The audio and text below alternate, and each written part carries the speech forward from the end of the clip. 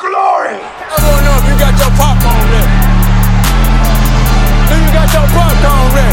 I came out the womb, I was ready. And he's hit the end zone for an unbelievable touchdown. I would be honored if you played football for this team. Throw it up above his head. They can't jump with me. Golly. Oh, they tackle him at the 40-yard line. Who can make a play? I can.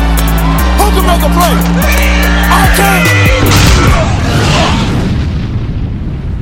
What's going on, guys? Welcome to another episode of the Fantasy Roundtable Podcast, brought to you by the Pulse Podcasting Network and me, your host, Matt Brennan. You can hit me up at SportsFanaticMB on Twitter. This is part 2 of the NFC West episode. Me and Dennis here will start kicking off here just a minute, talking about the San Francisco 49ers and then obviously the Arizona Cardinals, the last two teams in the NFC West. But of course, before we get to that, we have to let you know who this episode is brought to you by as well, in partner with the Pulse Podcasting Network. It is Tix Blitz. Have you been searching for the best ticket deals around? Well, look no further. With TixBlix, the price you see is the price you pay, and TixBlix just happens to have over $6 billion in ticket inventory just waiting for you. They absolutely mean it when they say every ticket, every venue, everywhere. And you can save even more with promo code PULSE in all caps to save you 5% off your total purchase. Just go to TixBlix.com and click the search bar. Search events based on your geographic location, pick the show you want, and bam, it's showtime. Sporting events, Broadway shows, concerts, and more with TixBlix.com. And while you're there, be sure to sign up for the email newsletter so you can stay up to date on the latest news and savings with TixBlix. That's TixBlix.com, TixBlitz.com. Every ticket, every venue, everywhere.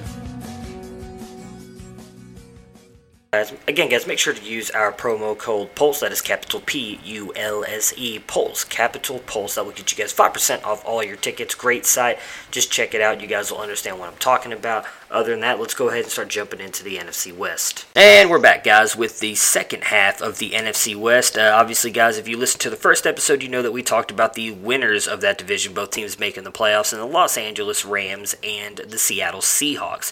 We are now moving on to the bottom half of the NFC West division. Both teams did not do good at all. Obviously, the San Francisco 49ers, who finished 4-12, and the Arizona Cardinals, who finished 3-13. The 49ers, most of their stuff obviously being based around the fact that Jimmy Garoppolo got hurt yet again. That kind of put Jared McKinnon actually too got hurt. That really kind of put a damper on their season as they kind of came in with a lot of hope. And then the Arizona Cardinals, who suffered a lot of injuries on their offensive line and just kind of looked piss poor all year. Before we jump into the San Francisco 49ers, though, as you guys always know, Dennis Bennett is with me again here. We're going to be talking about the NFC West. You ready to go, Dennis?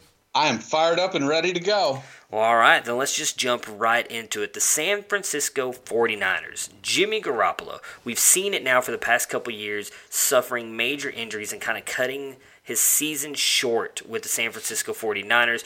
We saw him obviously get hurt in New England as well, got traded over, then he kind of showed out, looked good, everybody got all excited about him, and then again we saw him get hurt with the knee injury. Do you think that Jimmy Garoppolo is the answer at quarterback for the San Francisco 49ers? I do think he's the answer.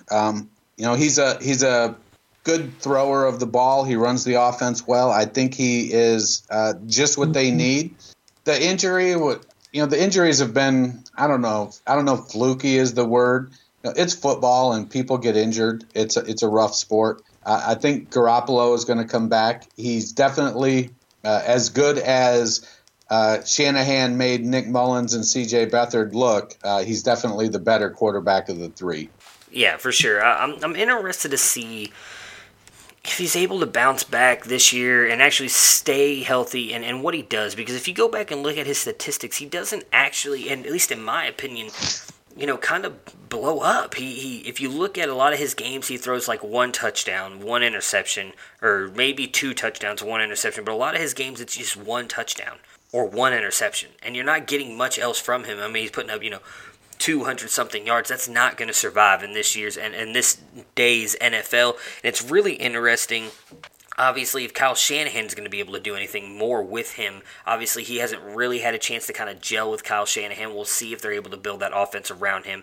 But I'm really interested to see what he does because there's still a lot of people out there who think he's like it seems like they think he's a top 5 to 10 quarterback in fantasy and in the NFL, and I'm just not sure of that. I think at this point, with the injuries and everything we've seen from him, he's a lot like a lot of players. I need to see it right now. I need to see him play a full season, see what he can do before I'm going to trust Jimmy Garoppolo. With that being said, Will McKinnon, who also suffered a fairly serious knee injury at the beginning of the or in preseason, I think it was right in between actually the start of the last preseason game and the start of the season, which is just a horrible time to get injured. Will McKinnon be able to reclaim the top spot from Matt Breida?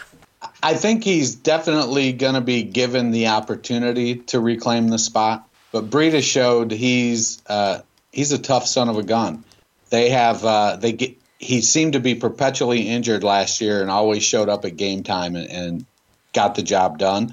So it's going to definitely be a split backfield, in my opinion, probably closer to 50-50 just because their skill sets are so similar. They're both not terribly big. They both are tough runners. I could definitely see either one of them stepping up and taking the job and becoming the lead back. I think Breida has maybe shown a little bit more explosion than McKinnon in his opportunities in Minnesota. McKinnon didn't necessarily have a great YPC. Mm-hmm. And so given that, if Breida kind of puts up the better – if Breida's putting up the better stats, I could see him becoming the 1A with McKinnon being the 1B. But going back to Garoppolo – he doesn't have a big portfolio of NFL work, but in his senior season at Eastern Illinois, the dude threw 53 touchdown passes. Mm-hmm. So he can throw the ball. I think his thing is getting to the point where he's on the field for every game, having some being in a quality offense and just getting the opportunity. I don't think he's going to come in and throw 53 touchdown passes this year in the NFL, but I definitely see him pushing to be a QB1. Okay. Well, then, really quick, let me ask you, over under 35 touchdown passes on the season, what do you think this in 2019? Under. Under? Okay. I'd probably put the over-under at 28. 28? Okay. So, for me, I would say when you tell me that, I'm thinking – obviously, if he throws a crap ton of yards and not many interceptions, for me that'd be a high-end QB2. I don't know if that would put him in the QB1 territory. I mean, if you're looking at 28, I mean Baker Mayfield did that in what was it, 13 games last year, and I'd imagine he's going to get even better. And I don't think he even finishes a top 12 quarterback at the end of the year. So that's my fear for Garoppolo. I could be wrong. I'm not going to say that I'm 100% right on this because I believe in Kyle Shanahan. I think he's a very good offensive mind. I think everybody would agree he's a very good offensive coach. So he might be able to get the best out of Jimmy Garoppolo. I just think every time he started, he's thrown very few multiple touchdown games, and I think that's going to be a big deal. He's going to have to do it. I don't know if that's just the offenses that have been around him, what's been going on, but we saw it obviously in New England with Bill Belichick and that offense, and he had decent weapons around him there, and then for his few games there in San Francisco, where, he turned it around and San Francisco started winning games, and that's why everybody got so excited about him. But the fact that in still most of those games he was still only throwing one touchdown, it just worries me a little bit. Well, I think 28 might be too low on the over-under. So if I moved it up to 30, then it's a little more, it's pretty easy to pick the over at 28. At 30, I think it's a little bit tougher. Uh-huh. Minnesota had 30 touchdown passes last year, and that was the 10th most in the league. Gotcha. So that's going to put him in the Kirk Cousins territory. So 32 touchdowns were Goff and Rivers. Mm-hmm. So I can see him putting up numbers similar to that in that offense. Well, then I'm going to put you on the spot. 30 touchdowns, over or under? I'm going to take the over. Okay, I'll take the under. I think he's going to throw 28 or 29. That's just my opinion. I think he's going to throw 12 to Kittle. Well, God, I hope so, but I'm a little bit worried about Kittle going into this year, to be honest with you. All right, so my real quick 2 cents on McKinnon. I do think McKinnon will be able to take over for Breida. I like Breida, but just kind of what you were talking about there. He played injured a lot, and I also think the fact that they were bringing in other guys, Raheem Mostert looked better than Breida at times till he got hurt. Jeffrey Wilson, I think, didn't look better than Breida, but he was a definitely interesting back there, did some things. I just don't think Matt Breida is a guy that can hold down a backfield. I think he's still going to get some work with McKinnon, but I think McKinnon will take that job over. I honestly don't trust McKinnon that much either, though, based on his injury history. If it were me, I'd avoid both of those guys in every fantasy league if possible, because I could honestly see them drafting a back this year and then possibly even taking over the reins. Like, I'm just not sold on any of these guys here. So, yeah, like I said, I would just do everything I could to avoid both of them so I don't have to deal with that headache. Now we're going to move on to the wide receiver position here, as we've got a question about them. Can Marquise Goodwin hold up as the wide receiver 1 on this offense? And that is the question. Currently their top 3 wide receivers are Goodwin, Pettis, and Kendrick Bourne, and then Trent Taylor and Richie James sort of being the 4 and 5. So they definitely need some star power there. Goodwin, when he was healthy, showed that he could play, but I just don't feel that. I don't know that he can be that number 1 and sort of carry the team like a number 1 receiver will need to. I wouldn't be surprised if they bring in a rookie wide receiver that has that more traditional number 1 profile, or if they take a look. I've seen a lot of chatter about Antonio Brown going there. I don't know if I give it a lot of credence. I don't know what's going on with Antonio Brown, so Right. I tend to avoid projecting him going anywhere. I think I could see Pittsburgh making Brown wait a season, just like they made Bell wait a season. So I'm just gonna sort of watch that and see what happens from afar. But Goodwin, if he stays healthy, if he can keep his health in line, I think he can be a number 1 receiver for them. But I don't think that necessarily translates into a number 1 receiver for fantasy purposes, if that makes sense. Yeah, it does. For me, I don't think so. I'm not that sold on Marquise Goodwin. He obviously has a ridiculous amount of speed, and I do think he's by far one of the most dangerous deep threats in the league, but he can't stay healthy. And if you're not healthy and you're not on the field, you're not going to be able to produce. A guy that I kind of like is Dante Pettis. I think he has a really good shot to possibly take over that number 1 again if Antonio Brown doesn't come over there again. It's kind of hard to talk about that right now. Obviously, there's a lot of talk that he could be going to San Francisco, but what are they really willing to give up to get him? Obviously, I think we both agree if Antonio Brown comes there, he's going to easily be the number 1. So we'll throw that disclaimer in there right there. If Brown comes over, he'll be the number 1 on this team. But assuming he doesn't, and I think there's a small chance that he does, for me, it's Dante Pettis. I think Dante Pettis looked awesome last year at times. He showed that he's got great hands. He can be a good wide receiver. I think he needs to improve his route running a little bit. But for me, I think Dante Pettis is going to end up being the number 1 in this offense when everything's said and done here in 2019. Yeah, he's got as good a shot as anybody there. It's wide open. So if he can if he can get on the field, he had looks like a 60% catch rate last year, 27 catches on 45 targets. Mm-hmm. So somebody in that wide receiver core has to step up. Kendrick Bourne led them in targets last year. Yeah. And I don't think he scares anybody. No. Well, I think a lot of that came from the fact that obviously Goodwin and Pettis there at the end of the year, too, suffered some injuries. So it almost became like a necessity for, I think it was Bourne and Richie James, right, I think was the other guy. Though both of those guys kind of really came on at the end of the year based on the fact that they were some of the only healthy players that the 49ers even had. Yeah, and I should say Kendrick Bourne led them in targets for wide receivers. Kittle was the target hog in general. Oh, yeah. So. God, I love George Kittle, man. Love George Kittle. So for the free agents, they have they're one of the highest teams in cap space availability here this year with $63 million. The only problem is there's really not a lot out there on the free agent market this year, which I think is the reason why a lot of people are pairing them up with the Pittsburgh Steelers to get Antonio Brown because they have the draft capital to move to get Antonio Brown. Then they obviously have the cap space to bring him in and pay him if they do want to restructure his deal like he wants whatever team gets him to do. But they've got Jimmy Ward and Pierre Garçon as their big free agents that they could possibly lose. I personally don't think they should even worry about Pierre Garçon. Even if they don't get Antonio Brown, they could draft a wide receiver. I think that the core that they have, and if they drafted a wide receiver, would be better than Pierre Garçon. Like Garçon, he was good for a couple of years. He's struggled too much with the injuries and everything lately. I can't see that they bring him back. But I would bring back Jimmy Ward because I do think he is one of the better cornerbacks in the league. I think that obviously he struggled with some injuries as well. I think through most of the year, if I remember correctly. I know he had broke his forearm, I think. I want to say it was near the end of November. I think it was right around Thanksgiving. I thought he broke his arm, got put on the IR, but he was very good, I thought, up until that point.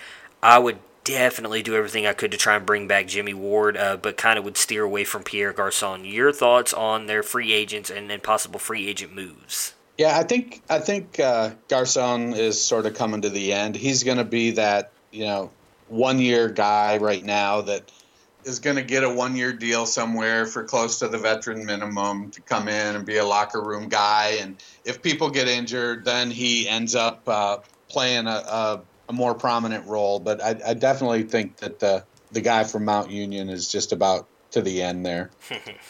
Ward's a good cornerback, and so bringing him back would make a ton of sense. Looking at their team needs, edge rusher, there's a lot of edge rushers in this draft. Defense is really strong. I think they need a number one wide receiver. So they should be taking a look there and figuring out if they don't go get Antonio Brown, then they need to be looking to nab one of these wide receivers out of this class. Picking at 2, I don't think you're going to take one there. Right. So trading back, they do need help on the edge. So grabbing somebody like Bosa or Williams at 2 makes sense for them as well. Mm-hmm. And we've seen that if you have a great defense, your offense doesn't necessarily have to be as prolific as some of the other ones. If they can bolster, they've invested a good number of picks in their defensive line. They've got some for a lot of first rounders in that defensive line there with Brenson Buckner and Solomon Thomas and a couple other guys that aren't quickly coming to mind. Eric Olmstead. So they have a pretty good defense, and making that defense better is going to help the offense. So with nobody, I don't know that you're not gonna reach up. Maybe somebody takes Metcalf or Harry up there at the top, but probably not. So unless they trade back, I would expect them to take whoever is their top defensive end on the board there, and then they're going to have to take a look in free agency to fill some of their other holes because they don't have a ton of picks. Yeah, so right now they're sitting with 5 picks. They have no 4th or 6th round pick, and like you were just touching on, they pick at spot number 2.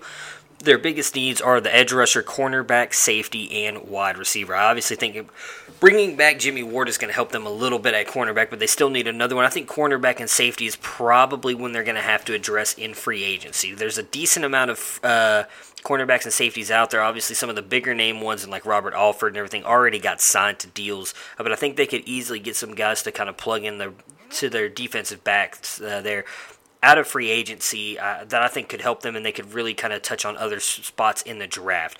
Defensive end or edge rusher, I think, is exactly where they're going to go with the pick 2 because you've got a couple guys right up there at the top. Obviously, I think, man, with the way everything's going right now, it looks like Nick Bosa could honestly fall to them at 2. I know it's lying season in the NFL, and we don't know what to believe anymore, but there's a lot of talk, obviously, that Kyler Murray could be going to Arizona.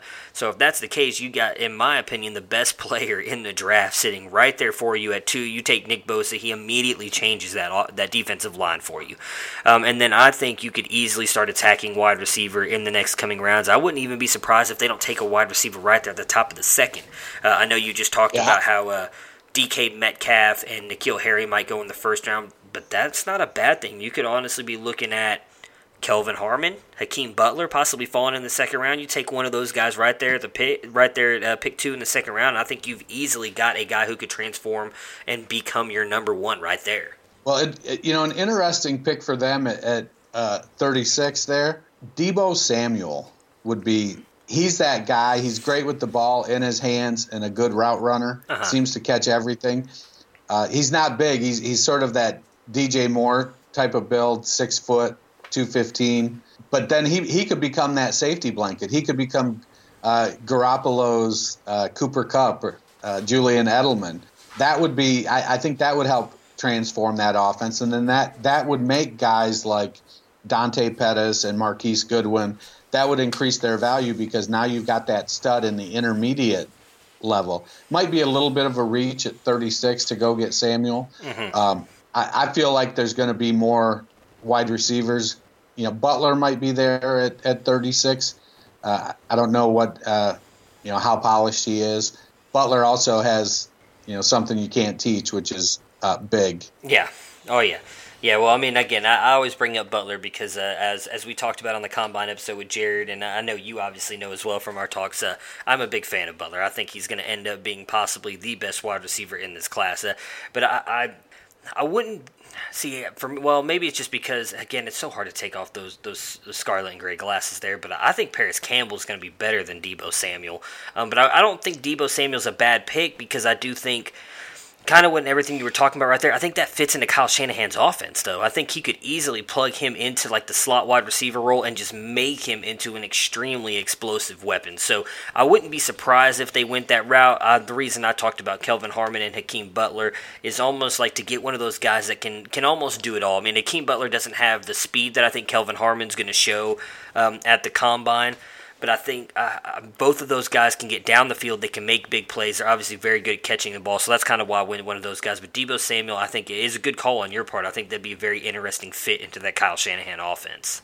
And real quick before we move on to the Dynasty Risers and Fallers, actually I want to ask you a question about their wide receivers real quick. So some people would say that their wide receiver core is not that good, obviously, with some of the players that they have. We were just talking about a couple of players that they could attack at the or a couple of players they could draft. Do you think they possibly take a couple wide receivers in this draft? Do you think they're just going to kind of focus on maybe one guy to get in there maybe in the second or third round? I think it's, I like James and Pettis and Goodwin, and they're all kind of that smaller in stature. They're not big wide receivers. They're 6 foot, 6'1", but they're in the 180, 185, 190, 190. They're not those kind of dominant force wide receivers. So taking somebody with a true number one profile and pairing that person with the three guys that they got, plus Trent Taylor, who is a more traditional little slot guy. I don't know that I feel like they have enough needs that if they get one of the stud wide receivers, they don't necessarily need to add more early. They could add some late and see, but I feel like with the needs they have at edge, at defensive back, and you can never have enough offensive linemen. Is Garrett Selleck who you want backing up your tight end in a deep tight end class? Maybe take in the middle rounds, take one of the young tight ends there. So I could see him doing it just because that's how the draft falls, but I don't necessarily think that's what they'll target. Gotcha. Okay. Yeah, I just wanted to get your opinion on that. Like I said, I'm high on a lot of these wide receivers coming into this class this year, so was interested to see if you think they might take a couple wide receivers again. That's something that makes the draft so interesting because there's just tons of different strategies these teams can take, and it's always fun to kind of watch as it unfolds and then armchair GM it after the fact and see if we would have done the same thing. So the Dynasty Risers and Fallers on this roster, who are your risers and then who are your fallers? McKinnon is one of my risers because I think he's gonna bounce back and take that job. And Garoppolo coming off an injury, like I said earlier, I think he's gonna be right there in the QB1 talk. So those would be the couple guys that I really would expect to have quality seasons. For me, it's Dante Pettis. Like as I talked about earlier when we were talking about Marquise Goodwin, I think Pettis has a realistic shot to jump up and be the number one here. Again, assuming that Antonio Brown doesn't come here. Even if they end up drafting a guy like Hakeem Butler or Kelvin Harmon, both wide receivers who I really like, I think could easily be top wide receivers in the NFL. I think Pettis showed us a little bit of what he could be last year, and I think he fits in good in this offense. And with a quarterback like Jimmy Garoppolo, he should be able to jump up. some boards here and be the number one for this team. My dynasty faller, it was very hard for me to do this too because I love him so much, but it's George Kittle. Just because I don't think he's going to get quite the volume he got last year if this team is able to stay healthy around him. If McKinnon is still there, if they draft a wide receiver, if they bring another wide receiver in, I could see Kittle losing some of his targets. Now, I still think he's likely going to be a red zone threat, and he's still going to be a viable tight end. I think he's easily going to be right up there still as one of the best 3 or 4, at worst 5 tight ends in the league, especially with as bad as the tight end position is for fantasy. But I do think he's going to take a little bit of a step back in the targets and receiving categories this year, just based on that team and the way I think it's going to end up filling out. Your dynasty faller on the 49ers. It's hard to pick anybody besides Kittle, just because he did have 136 targets last year and almost 1,400 yards. If he is going to stay at, what did he finish, second last year? If he's going to stay at third 2, behind Kelsey and Hurts. Okay. If he's going to stay there, I could see him making it up with touchdowns. He only had 5 touchdowns last year on 136 targets. So that wasn't a real high number. He did leave the team and tied with Pettis for the touchdown lead in receptions. So that was good. But I think Garoppolo is going to be able to move the team passing the ball better, and Kittle will be one of the main weapons there. So while he might not get 1,400 yards and 88 receptions, if he drops down 200, 250 yards and 10 receptions, but goes up from 5 touchdowns to 10 or 11 or 12 touchdowns, he might stay up there. If the touchdown production doesn't go up, though, he's definitely going to be a faller. Yeah, I think my one fear in the touchdown category, too, for him is, I could see him, I'm right there with you. I think he could easily fall, close to 200 yards and with the catches and everything. My one fear on the touchdowns is they just have so many weapons there that will they go to him that often? A lot of teams now, when you get down there, they're going to try some trick, well, I wouldn't say trick play, but they're going to do sweeps and stuff and everything. I mean, McKinnon's going to be involved if he's healthy, so that's what worries me a little bit. And Kittle getting the touchdowns. I still think, again, as you just touched on, he'll be up there. He's going to be a top 3 or 4 or 5 tight end, just based on the position. But it worries me a little bit. I wasn't sure if you were going to jump on that with me too, but I think that's kind of the logical way to go here with this team. They had to rely on him because he was by far their best weapon all last year. He worked well. He was a big, easy target for those backup quarterbacks to go to. Now with Jimmy G out there, I just don't see them forcing the ball to him like they kind of needed to at times last year. Yeah, and Breida had 800 yards, and I can see him in a supporting role of McKinnon, still putting up 800 yards rushing. Right. I could see him putting up 800, McKinnon putting up 1,000. Yeah, and that's exactly where obviously we're both in lockstep here and thinking that with just that, and again, even if they don't draft another wide receiver, bring somebody in with the wide receivers they have, they're going to start taking some work away from Kittle as well, because a lot of those backup quarterbacks were just kind of forcing the ball to Kittle right there in the middle because he was getting open. And let's be honest, he was making plays. It's not like he was just falling over. I mean, he had a couple huge runs. I think he had 2 60-plus touchdown runs. I know one of them was a touchdown. I don't think the other one he got tackled before he got in. But he had 2 huge plays, multiple other huge plays. He was just an awesome player for them last year, but I just expect him to regress a little bit going into 2019. Yep. Hey, what's going on, everybody? This is 8-Bit Ray from the Gorilla Brain Podcast, part of the Pulse Podcast Network. Did you know that you could be using this spot to advertise your company or business? Well, I've done the research, and PodcastInsights.com report that podcast listeners are loyal, affluent, and mostly college educated.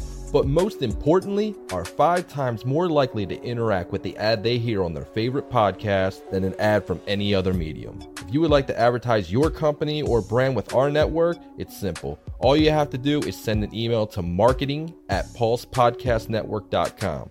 I'll say it one more time. marketing@pulsepodcastnetwork.com. And we hope to hear from you soon. Moving on to the Arizona Cardinals, and I'm just going to be honest here. If it weren't for all of the talk that has now been happening here the past few weeks, which I think has really just kind of worked out well timing-wise for us, and this being the last team we're talking about in the NFC, there would not be much to talk about with this team, in my opinion. But the big question And it's going to be a two-part question, so you can attack this one however you want, real quick. Do you think Josh Rosen improves, or do you think they are going to go with Kyler Murray under center in 2019? Yes. All right. Well, that's cool. Let's move on to the offensive line. If maybe it's because I'm more of I look more at the traditional style quarterbacks. I think Rosen is going to improve. So let's play the scenario. They don't take Murray. Okay. They keep Rosen. Yeah. And Rosen is still their starter. Yes. I think they need offensive line help. They missed 43 games on their offensive line last year, which is a huge amount. And so their offensive line play was poor. David Johnson, while I think he had over 1,000 yards, he only averaged 3.9 yards a carry, and frankly is a much more dynamic runner than that. Mm-hmm. So a lot of the Cardinals' offensive woes can be tied directly to the issues they had with the offensive line. Right. Now, their offensive style is going to change drastically from Steve Wilkes to Cliff Kingsbury, but I think Kingsbury is going to be a smart enough coach that he isn't going to necessarily try to replicate that whole air raid offense verbatim from the college into the NFL. So, well, will they be pass heavy? Probably. But most offenses in the NFL are now. There's not a lot of Seattle Seahawks offenses being run. Right. A lot of them, they want to pass. They're passing short. They're passing long. They're getting the quarterback out of the pocket and making plays down the field. So if they stick with Rosen, is he going to improve? Yes, I think he is. I think I had him as my third quarterback, maybe my second going into last year. Mm-hmm. I think it was third. I think I went Darnold, Mayfield, Rosen. Gotcha. I think Rosen is a good quarterback, and he is going to be a good NFL quarterback. The other scenario, they draft Kyler Murray. Well, if you draft Kyler Murray, it doesn't make any sense at all to keep Josh Rosen. Yeah, they have $34 million in cap space, and to pay 2 first-round quarterbacks in back-to-back years is really going to be difficult. So they're gonna have to move Rosen, and wherever he goes, I still think he's going to improve. So would Murray have held up better last year in Arizona? He might have been able to avoid some of the stuff because he is very mobile. Mm-hmm. But he also isn't very big, and so if he's taken if he took 90% of the hits that Rosen took, would Murray be able to hold up to it? One thing, Murray's not going to weigh in at his pro day, so yeah, he put on some weight for the combine, and he didn't run, so he's going to spend. I haven't checked his pro day date, but I can bet you he's going to probably drop 10 or 12 pounds between now and his pro day. So when he runs that 40, he's still fast. Yeah. Oh yeah, no doubt about it. So it's one of those scenarios where if for Murray, you have to bring in quarterbacks around him so that you run one offense. And Josh Rosen doesn't run the same kind of. Could Murray run Josh Rosen's offense? I think he could. Could Rosen run Kyler Murray's offense? I don't think so. Right. Yeah, so if we're to go through the two scenarios like you just laid out, Rosen, I'm worried about him. I did not have him very high last year. I had my quarterbacks coming into the draft were Baker, Darnold, and then Rosen and Allen I had as a virtual tie. And in all honesty, it's because I just don't think Rosen is that good. I think he was by far the most pro-ready to come out and play. At least that's what I thought, and then we saw it. Now, maybe some of that was just due to the fact that the Cardinals, not just their offensive line, but as a whole team, just seemed to fall apart last year. I don't know what happened, but that team just did not look ready to play every single week. There was very few times that I saw the Cardinals playing. I was like, oh, wow, this is a good NFL team. That being said... that bodes well for the Browns' defense, doesn't it?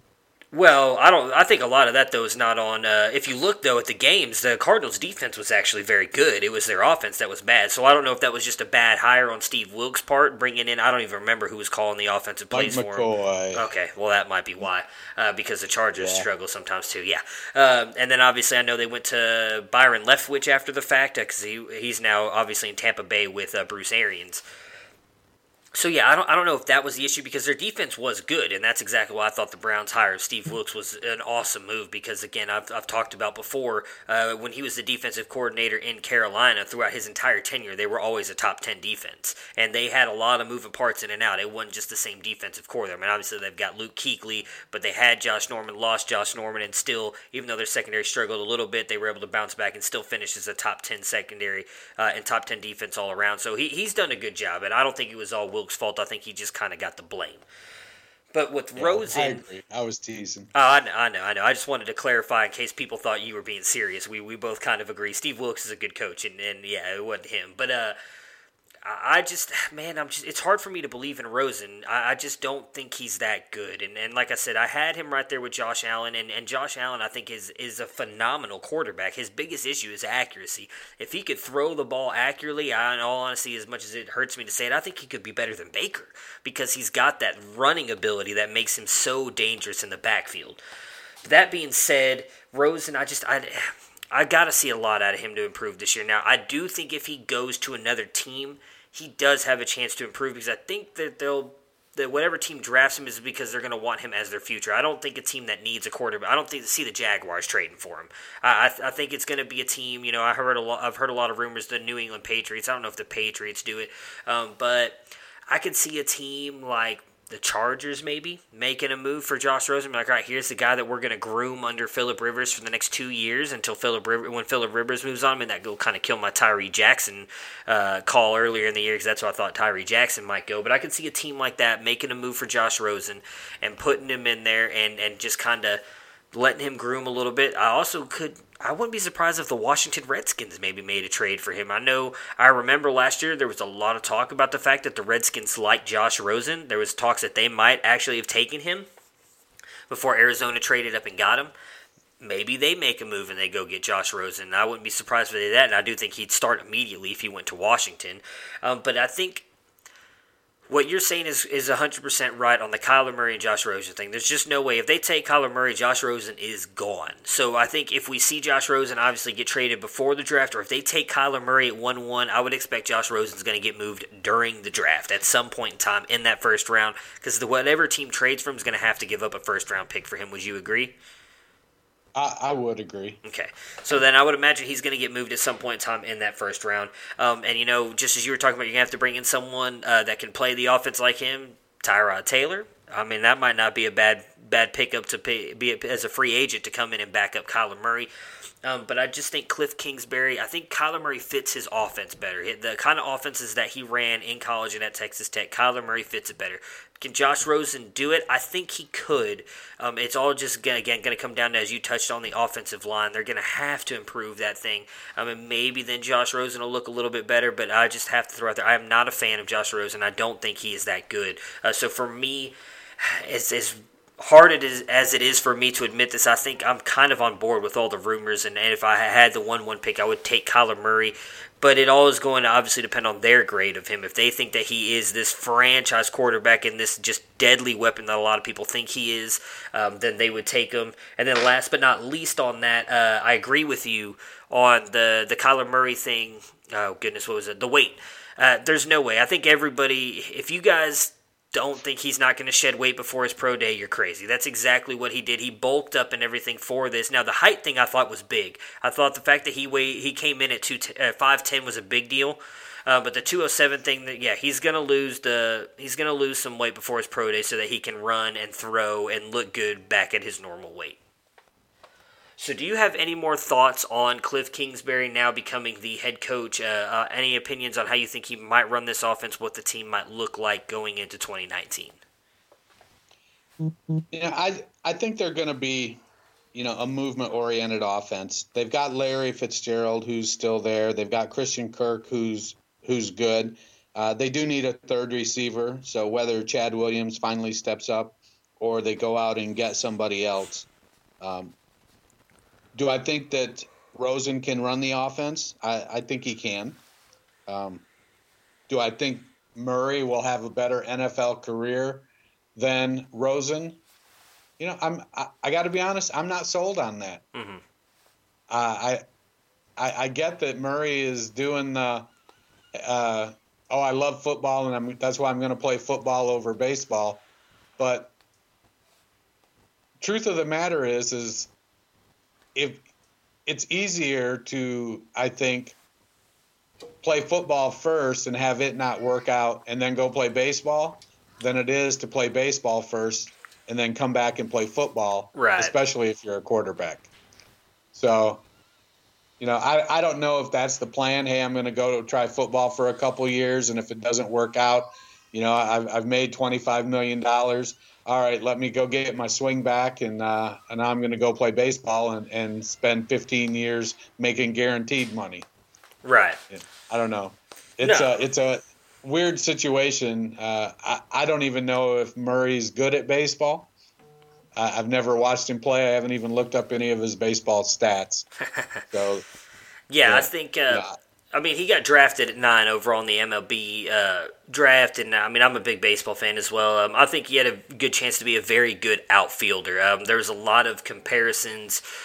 Oh man, I just forgot his name. Ricky Henderson. Was it Ricky? Yeah, Ricky Henderson with his speed and everything. Like he's not going to be a big power hitter, but I think his speed and his ability to swing the bat, he would have been a very good kind of on-base hitter, which the MLB is kind of moving away from, at least right now. Everybody's kind of going for the home run swings. But I think he'd have been a very good guy to get on base and steal bases. He would have, I think, been a very good outfielder in the MLB. I mean, I agree with you. That's why I've never had an issue this whole time with what he's doing. You know, you have... In my opinion, there's no shot. If you go to the MLB and it doesn't work out, you're not getting back into the NFL because you're looking at, I mean, easily probably 3 or 4 years before you, maybe 2 to 3 years, but I don't think he's like Bryce Harper or Mike Trout level. For any baseball fans out there, you know who I'm talking about. He's not on that level where he's going to get called up to the major leagues by, you know, his first or second season. He's going to be a guy who's going to be down in the minors for probably 3 years.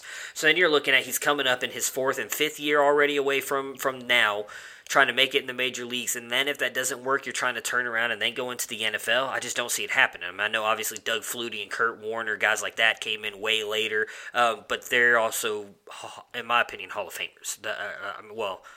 They're better than Kyler Murray, at least in my opinion. So I don't see either one of. I just don't see the other way happening, like you were just talking about. So this is the smart move for him. Let's go try out the NFL. If it works, great. You're going to get a lot of notoriety. He's going to become the guy because, as everybody's been talking about, when you're a quarterback in the NFL, it's just a different level of stardom compared to if you're a star player in the Major League Baseball. So now's the time to do it. Go out, see if you can make it in football, and if you can't, then go back to baseball and then make your name there. There's nothing wrong with that. There's nothing wrong with trying both. We've seen players do it. Obviously been successful on both sides of the ball, and just because he isn't successful at football but is at baseball doesn't mean anything against him. And on Cliff Kingsbury really quick, since I kind of got off on that little tangent there, I'm interested to see how he's going to run his offense because I am not sold that the way he ran Texas Tech is going to completely work in the NFL. I understand that the NFL is moving toward more of a college game. We've talked about that multiple times. It's kind of the reason why I think Kyler Murray would fit in well there because of the way that the teams are kind of now moving the pocket or allowing quarterbacks to be on the move when throwing the ball. I do think Josh Rosen can do that. It'll be interesting to see him do that because he did play in more of the older pro-style offense there at UCLA. He didn't play in an offense like Cliff Kingsbury is going to bring. So I'll be interested to see how that works, but I do think they have the weapons, as you were talking about, in Fitz, Christian Kirk, and David Johnson that fit that offensive style well. So all Rosen will have to do is get the ball into their hands, which I think he is pretty much capable of doing. The Cardinals free agents.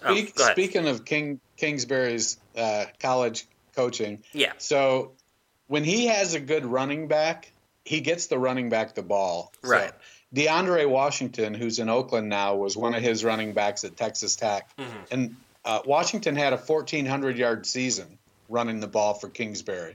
So, yeah. I could see DJ having another, 1,200, 1,400-yard season, maybe 1,500, 1,800 yards from scrimmage. 1,000 yards and 800 yards receiving, something like that. Right. So I think Kingsbury it's gonna be more of a wide open offense, and the quarterback is definitely gonna have to be a distributor.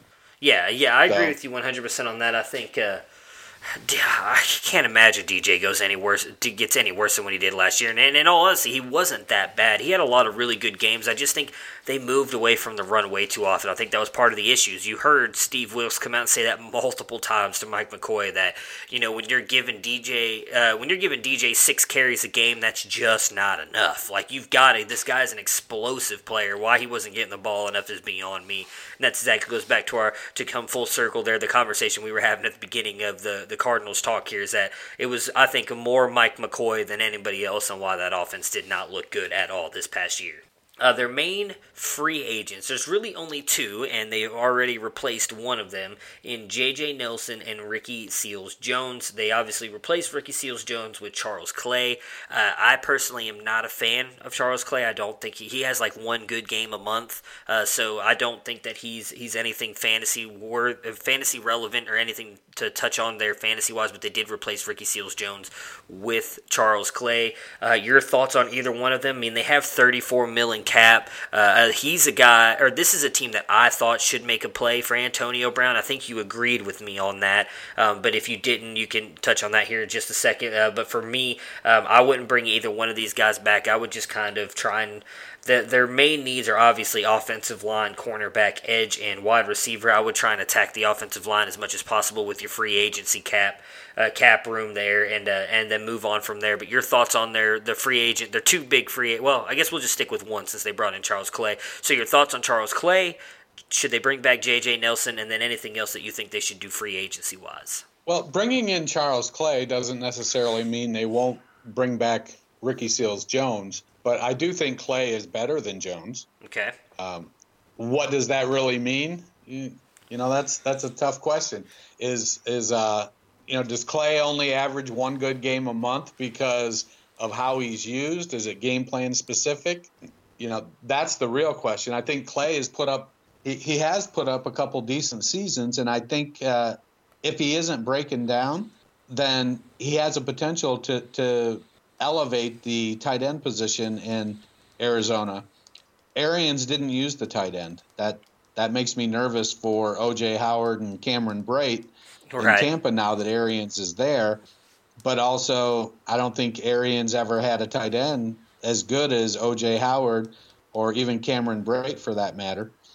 So it's going to be interesting. Bringing back Ricky Seals-Jones and pairing him with Charles Clay, it could work. It could be good. I don't think the tight end is going to get a ton of targets anyways. 75, 80 targets for the lead tight end would be probably the greatest they could expect. So you're probably looking more to 60, 65 targets for the tight end. Right. In part because it'll be a volume passing offense, I think. I think DJ will get a good number of pass receptions. Larry's going to get a good number of pass receptions. Kirk's going to get targets, and whoever their third is going to do the same thing. So it's a real opportunity for them to grow the team. Their focus needs to be offensive line, though. Yeah, they can't absorb 40 plus games missed to injury and expect that offense to produce. Yeah, I'm right there with you. I think everybody would agree that that's their biggest need right now. If you don't go Kyler Murray, you stick with Josh Rosen. Whatever you do, if you do go Kyler Murray and get rid of Josh Rosen, you got to improve that offensive line because nobody's going to be able to do anything. Whichever quarterback you have back there is getting hit 3 seconds after you call hut because the defenders are getting back there that quickly. DJ is going to continue to suck. Larry Fitzgerald, Christian Kirk aren't going to get the ball. It's just going to be a mess all around. They need to quickly improve that offensive line. And well, crap. I just got a message on Twitter that Noah Fant, I always call him Font, man. I apologize about that, Noah Fant. If you ever listen to this, I know how to say your last name. I'm just stupid. Apparently he's going off at the Combine right now, which makes me a little bit sad. But well, I'll get to that in a minute because I'm recording it, so I'll just start over. But he just flashed with a lot of speed, apparently, guys. So if you're listening to this after the fact, unofficial 4.51. oh man, Man, that's just awesome. Well, we're almost done with this, guys. So we'll definitely talk about we have another special edition of the Combine Talk here coming up, the draft, which Noah Fant will actually be in, obviously. So the draft picks that they have 11 draft picks. They have 3 7th-round compensatory picks, a 6th-round compensatory pick, and obviously they pick at 1 overall. Again, their needs are offensive line, cornerback, edge, and wide receiver. We'll just take this easy. We've already talked about what they think that their biggest need is offensive line. We already know that. We would assume that they're going to attack that in the draft. I doubt they're taking somebody at 1 at the offensive line.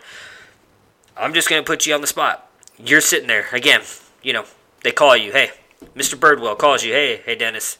We're getting rid of Steve Keim here. He's just not doing it for us. We're bringing you in. I want you to work with Cliff Kingsbury.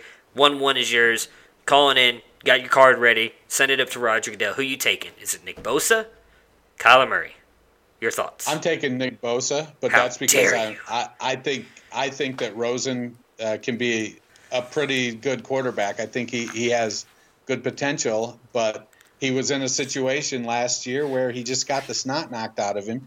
The team didn't perform very well.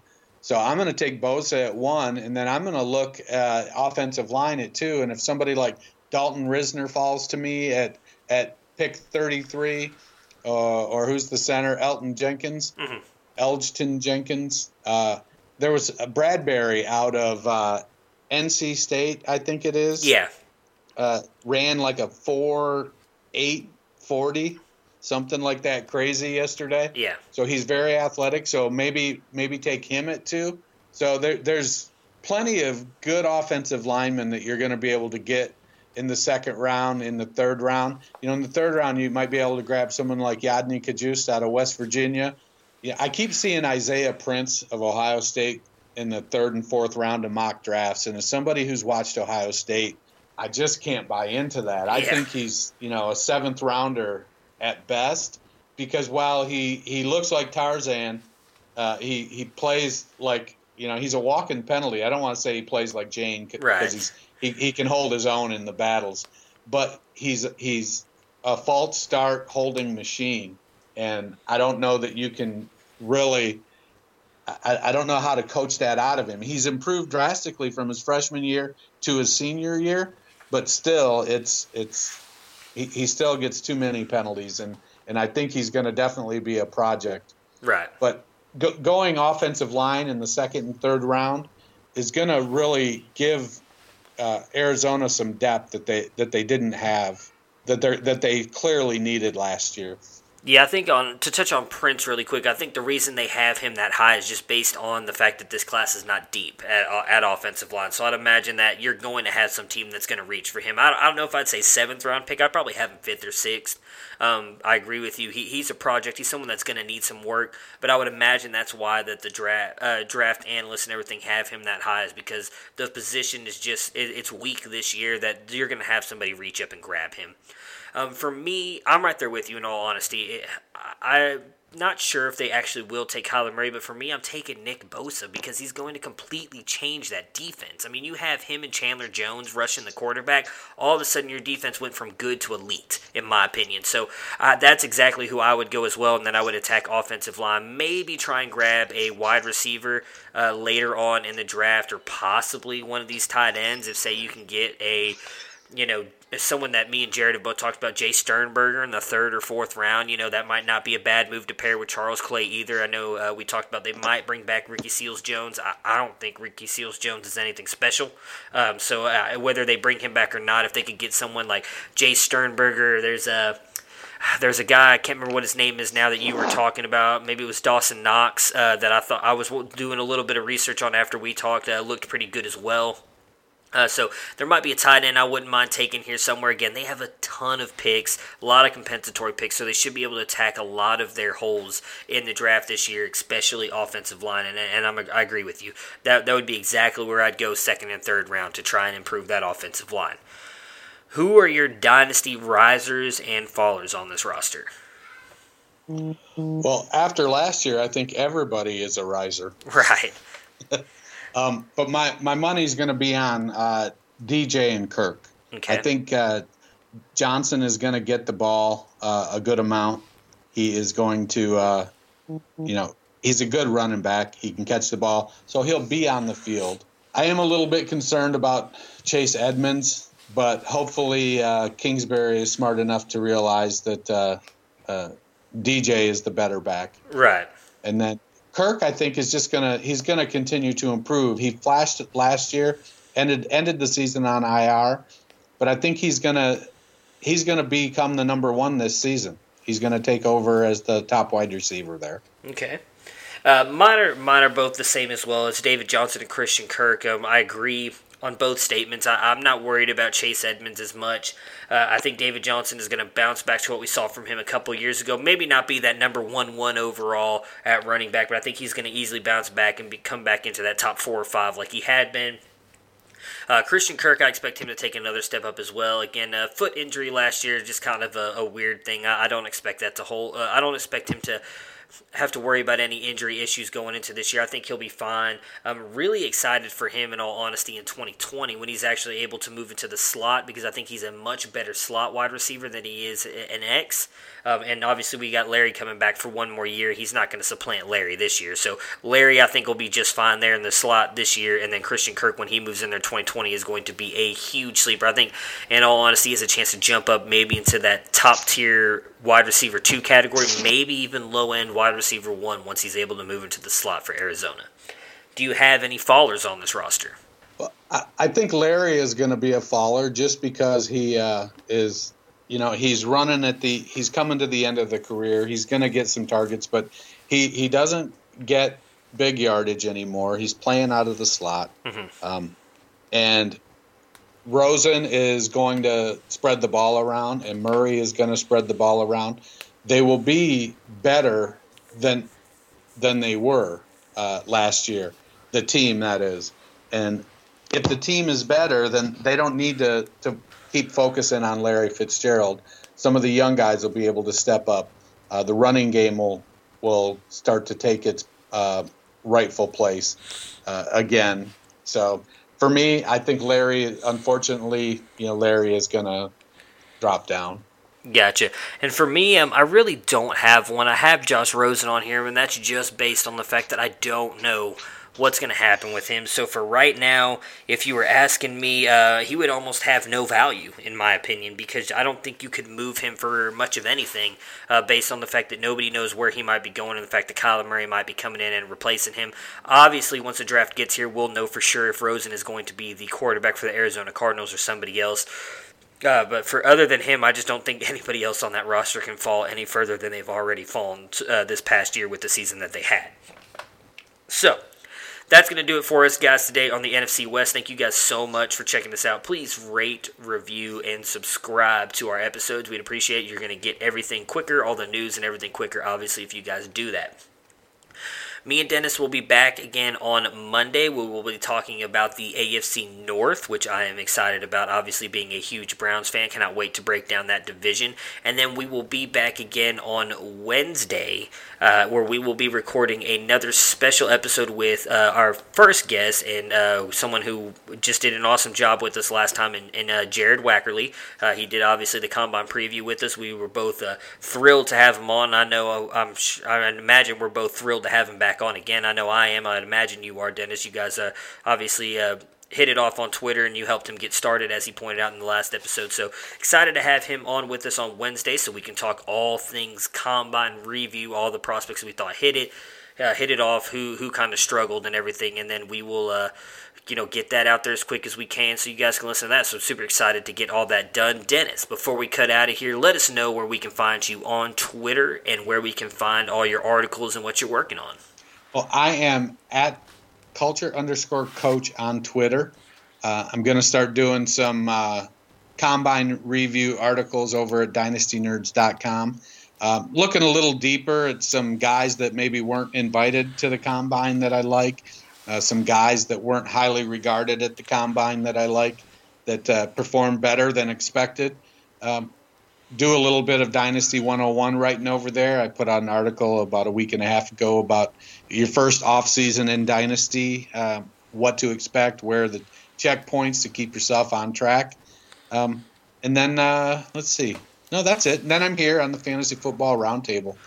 Gotcha. With my illustrious co-host, Matt Bruning. Well, hey, I appreciate that. I need to get back out into riding a little bit more. I've had to push that aside a little bit, but I definitely want to get back out there and continue riding. And as I've talked about multiple times, guys, check out his articles.